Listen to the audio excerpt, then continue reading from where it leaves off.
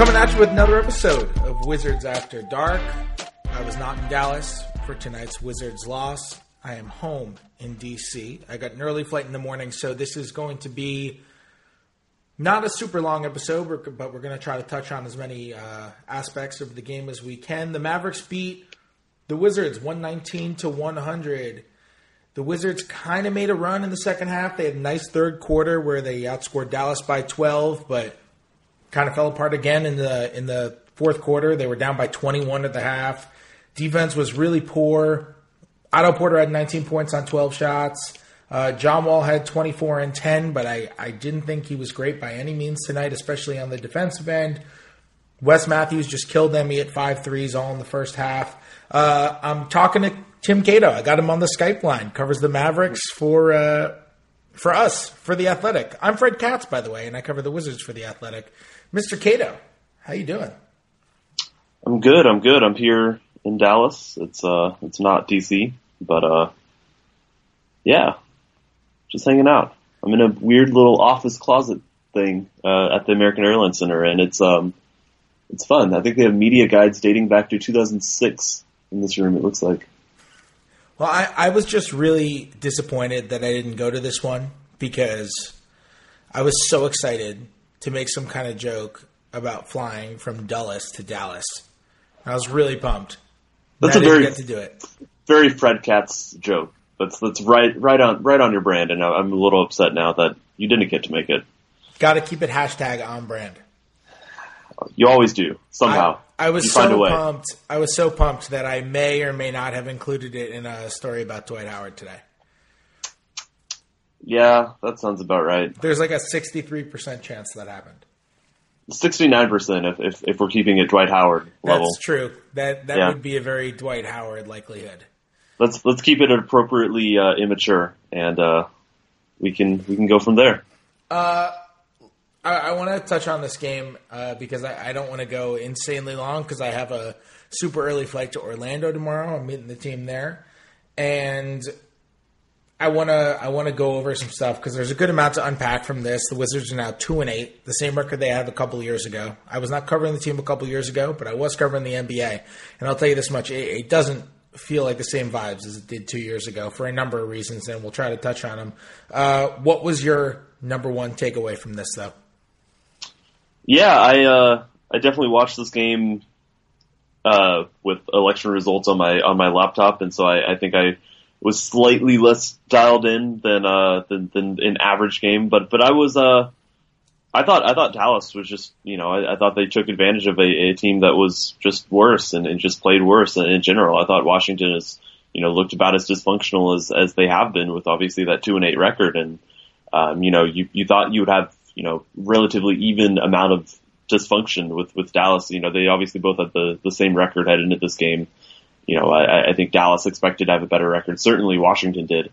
But, for Dallas just kind of wipe the floor, that's obviously it was close for bits of the second half, but I never felt like it got so close that Dallas was in serious fear of blowing it overall. It was just Washington, I never thought that, I guess what I said, I didn't feel like it was ever all that close. And, that's not a great position for Washington to be in for what they think they are. The Wizards have struggled all season with transition defense, and they have had some moments where they have just not hustled or whatever it's been, and they've just gotten beaten down the floor constantly. And they're right near the top of the league, and they have been all season, and not just transition points allowed and fast break points allowed, but also transition possessions allowed, which I kind of think is more of an indicator to what kind of transition defense they are, in that they turn a lot of possessions that could become half-court possessions into transition possessions because they either don't hustle down or they don't match up or whatever it is. There was a little stretch in the second quarter where Dallas was really starting to run away with it. They went up 44-26 at one point, 44-28, whatever it was, and they eventually went up 24 points, and they won the game by 19. There was a stretch in the second quarter, though, where the Wizards played as bad transition defense as they have all season. Dallas was really hot. Wes Matthews was crazy hot, and he was hitting every three. And Dallas had how many? 12 threes in the first half, I think it was. They were really hot. They were hitting a lot of shots, and some of them were difficult, but a lot of them were wide open. And if you look at this string of play after play after play of Dallas coming down, pushing the ball, whether it's Smith, whether it's Doncic, whomever, and the Wizards just not matching up. Guys not talking. Guys not saying, I got this guy. You know, there's the old adage, which Scott Brooks has dropped during press conferences and media availabilities. You know, you guard a man, not your man in transition. You just got to find somebody and you pick them up and you worry about it from there. And if you have to deal with mismatches, you have to deal with mismatches because a mismatch is better than an open man. And the best transition defense is you pick up your man. And you do that because of quick recognition, because of communication, and because of hustle and IQ. And all of those things allow five guys to pick up their own man, and they match up, and they just force a team into not only half-court offense, but uncomfortable half-court offense. And that's the best transition defense. The Wizards are so many steps away from that. I mean, if you're a Wizards fan, you just want them to pick up anybody. Just like pick up a fan. Like, just guard a body. Like, see a human being and be like, at least that's a human being. And there are moments, it's Bradley Beal had moments like that. Otto Porter had moments. Kelly Oubre had moments. John Wall certainly had moments. I thought he was really bad defensively in this game, and he's been bad defensively all year. It was the transition defense during that second half run where Dallas is coming down and they are just finding guys for open threes, like not even off of second passes, off of first passes and first actions. It's just not the way an NBA team plays. It's just crazy to watch. When I hear transition, I still, my first instinct is still that kind of the archaic, a 2-on-1 opportunity and you get a layup out of it or something like that. But you're totally right. The biggest, factor, the biggest, I'd say the best thing you can get out of a transition, if it isn't a wide open layup, is an open three. And we've evolved to the point in the NBA basketball where, if you have an open three, it doesn't matter if there's 20 seconds on the shot clock. A good shooter is going to take an open three every time.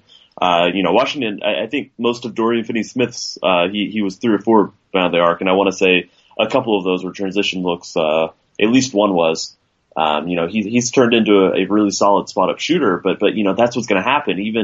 Even someone who is definitely has struggled with a shot and this season he's a little bit better, those type players are going to start knocking down threes on you. And when that happens, that's flood, that's when floodgates open. That's when things get really demoralizing. And it's hard to, when you are giving up, double digit, point games from bench, wing players who are primarily known for their defense, that's when problems arise, and clearly that is exactly what happened against Washington tonight.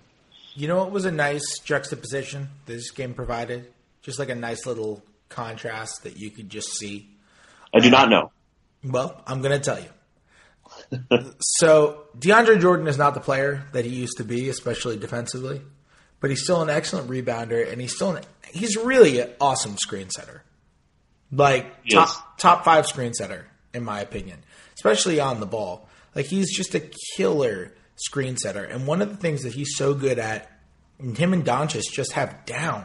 Like, they're really good at it. It's really rare to see, Doncic is awesome, but it's really rare to see a rookie, not just with his skill level and with his ability, but with his patience in the pick and roll. And one of the things that he already has down with DeAndre Jordan, like 13 games in, is DeAndre will come up and he would do this with Chris Paul all the time. He did it with, the smattering of point guards that the Clippers had last year. DeAndre comes up, he sets a screen, he doesn't lay it, he comes around to the other side of the defender, sets a screen on the other side. And there are a lot of centers who are good at that. Gortat was great at that with Wall. Gortat and Wall were awesome at that screen, rescreen type of thing where it doesn't work the first time, you go around the second time. And Wall and Howard don't have that. Like, it's only been 3 games of Howard, but Wall and Howard don't have that. And Dwight has not been known as a dominant pick and roll guy, or I should say a willingly dominant pick and roll guy. And Zach Lowe pointed it out. I don't know if you read Zach Lowe's piece about the Wizards today, but Zach Lowe pointed it out, and it's very true The Wizards are one of the only teams in the league right now who just kind of run high pick and roll, high pick and roll, high pick and roll. And it can work with John Wall if you have the right guys around him. But you need to execute that stuff perfectly. And it was really interesting watching a rookie forward who has the skill set and the mind of a point guard, but a rookie forward have that down, 11 games into his career so well with DeAndre Jordan and see two, how many All-Star games do John Wall and Dwight Howard have combined for? I mean, double digits, 13, 12, whatever it is. See those two guys running it and not really have that down. And I don't know what that means, but it's got to mean something, Yeah, it's a disservice to John Wall, certainly, both players, but if Dwight committed to that, that's how John Wall is so effective, because he just needs a gap. He needs to, poke back and forth at the defense and, side to side, maybe it's 7, 8, 9 dribbles, but he's the type of player who you can give that leash to and that, free reign to dribble that many times, because when he does see that opening, he's so quick that he can just burst into the lane and really exploit that. So, it's not just Dwight though. Like, I don't want to pin it on only Dwight. Like, Wall hasn't been all the way there this year, and he wasn't last year. The timing is not there. The patience in the offense is not quite there. And I think part of it is certainly on him. Like, he just – did you think Wall played well tonight? No. I'm with you. Good stats, but, relatively empty or just wasn't contributing to winning as much as the stats might have indicated. Yeah, and he did not – man, he got torched defensively. He did. He really got torched. That's another game where he is getting killed against all these different kind of sets. He's one of the main culprits in not finding guys in transition. And I wrote about that last week after the Clippers game when they lost by 32 and they just got killed in every way. And one of the clips that I pointed out in that story was John Wall and Jeff Green just randomly not picking up a guy in transition. I forget who it was. It was Harrell. Just not picking up a guy in transition when they were right there and giving the Clippers a fast break when somehow you give a fast break. A defense should never give up a fast break when it has more guys back than the offense. And somehow the Wizards are just doing it. It's baffling. It's baffling. How good is Doncic? He's that good. I thought kind of I guess not quite Wall, but not quite exactly like Wall. But I thought Doncic, his impact on the game, didn't seem as meaningful as I had seen in previous games.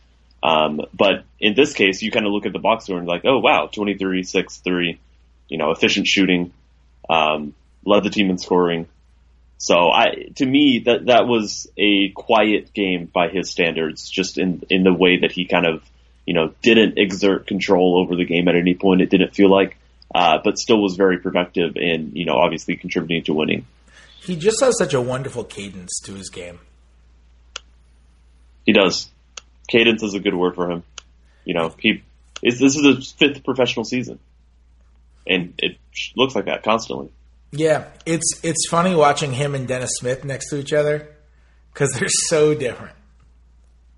Like, they're just so different.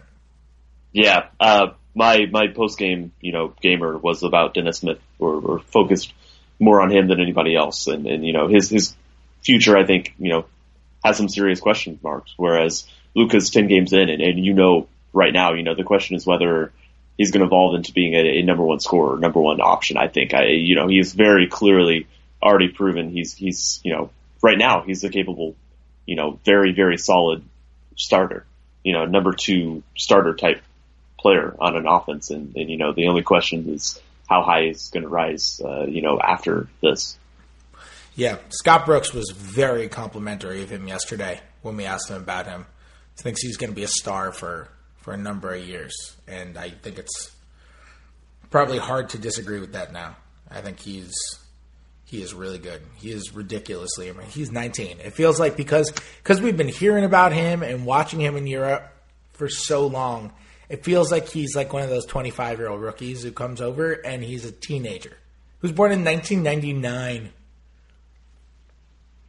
He's blown me away. You know, it's. I thought he was the best player in the draft. I said it for months, and he's still, you know, he's definitely wowed me. You know, dozens of times since the season started. Yeah, couple other things I want to touch on before we go. Scott Brooks said before the Knicks game that he said this without specifically being asked about it. He just said it, that he wants to get Satoransky more minutes. Satoransky played 6 minutes tonight. He played 14 minutes against the Knicks. He's played 20 total minutes over those 2 games. He's averaging 13 and 14 a game this season. He's averaged 10 over the 2 since he said he wants to get him more minutes. Just a weird thing. Like, I don't even know how to analyze that. It's just weird that he said unprompted he wants to get Satoransky more minutes and then didn't. I know Brooks has said in the past that he wants to get Satoransky more minutes, and he's never really gotten him a ton. But, I mean, he played a good amount of minutes last year because Wall was hurt. And I don't know. Just weird that he brought it up unprompted and then didn't do it. He went back to the all-bench lineup tonight after saying that he was going to get away with it, get away from it, and then did get away from it with the Knicks. He staggered against the Knicks, and then again, all-bench lineup. And the all-bench lineup was like a -6 in the 3 minutes he played it, and then he used somebody else. But that lineup got killed and kind of was part of that second quarter slide when they got rocked. Anything else stand out to you about this game before we wrap up? No, I think you did a good job of it. All right. Wow. What an endorsement. I love Otto Porter. Call me an Otto Porter stan. Yeah, you know, Otto actually played really well tonight. He played a good game. He did. He was the best Wizard tonight. He was. You could say he was magical. I'm not saying you should say that, but you could say it. You can say anything you want. Okay.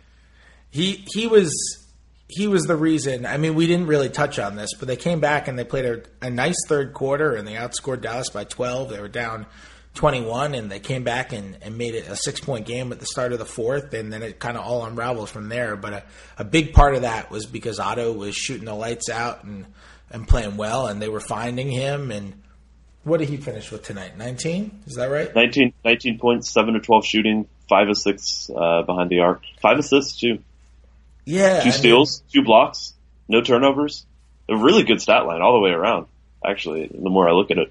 He hasn't been making his shots early in the year, and it's weird because he's been one of the best shooters in the NBA, and that's going to change. Like, he's going to make his shots. He's a fantastic shooter. So it's at least encouraging that Otto Porter went 5 of 6 from 3, and maybe this kind of early season slump is out of it. He had the toe injury, which kept him out of the next game. Seemed to be totally fine from a movement perspective tonight. He was moving fine on both ends, so that's encouraging. Plug your stuff before we finish up. Yeah, theathletic.com. You might have heard of it. Go to Dallas, /Dallas or /Mavericks, obviously, for that type of stuff. And then on Twitter, I'm Tim_Cato. It's the ATO. Great. And if you're just randomly listening to this episode of Wizards After Dark because you're a huge Tim Cato fan and you don't really know anything about Wizards After Dark, I'm Fred Katz. I'm the host of Wizards After Dark. You can subscribe on iTunes. You can leave a review if you're really feeling generous. Reviews actually really help with the iTunes ratings and that kind of stuff. So if you've enjoyed the show and you want to leave a review, that would be awesome. If you left a nice one, I'd really appreciate it. Same thing with the 5-star ratings. That really helps the show as well, and all that would be awesome if you've enjoyed the show so far.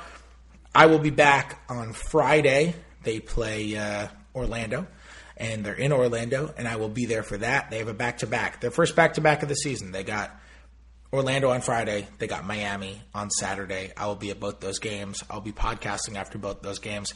This is a huge stretch for the Wizards. They've got 5 straight games against teams under 500, and after that they have, I think, 7 straight against teams that are, like, legitimately good. Like, not just over 500, but, like, really good. Like, we're talking Portland and Philadelphia and New Orleans and really, really good teams. Toronto, really good teams that they're going up against. And these next 5, I mean, if they want to come back from 2-8, you have to beat the Orlandos and the Miamis. They have 2 against Orlando in their next 5. They have the Nets, and they have somebody else who's not good, who I'm forgetting. You have to win those games. You just have to win. Like, you go to Dallas, I know it's on the road, but you have to win those games. You just have to. It's the same way they beat New York. If you want to come back from 2-8, the Wizards have put themselves in that position. So we will see what happens. They go to Orlando on Friday. I'll be there. I'll be podcasting. Thanks for coming on, man. Appreciate it. Yeah, it was fun. Try not to have too much fun in Orlando. Oh, I get crazy. Maybe I'll go to Disney World while I'm there. I'm there for a few days. It's World, not Land. I always mix those up. Yeah, Land is in Anaheim, and World is there. Disney World. Yeah, Orlando, Florida. Look at you. There we go. You're practically Walt Disney. I had a 50-50 chance, so I got there. You did. All right. 1:30 in the morning. Leaving for the airport real soon. I will see you guys on Friday.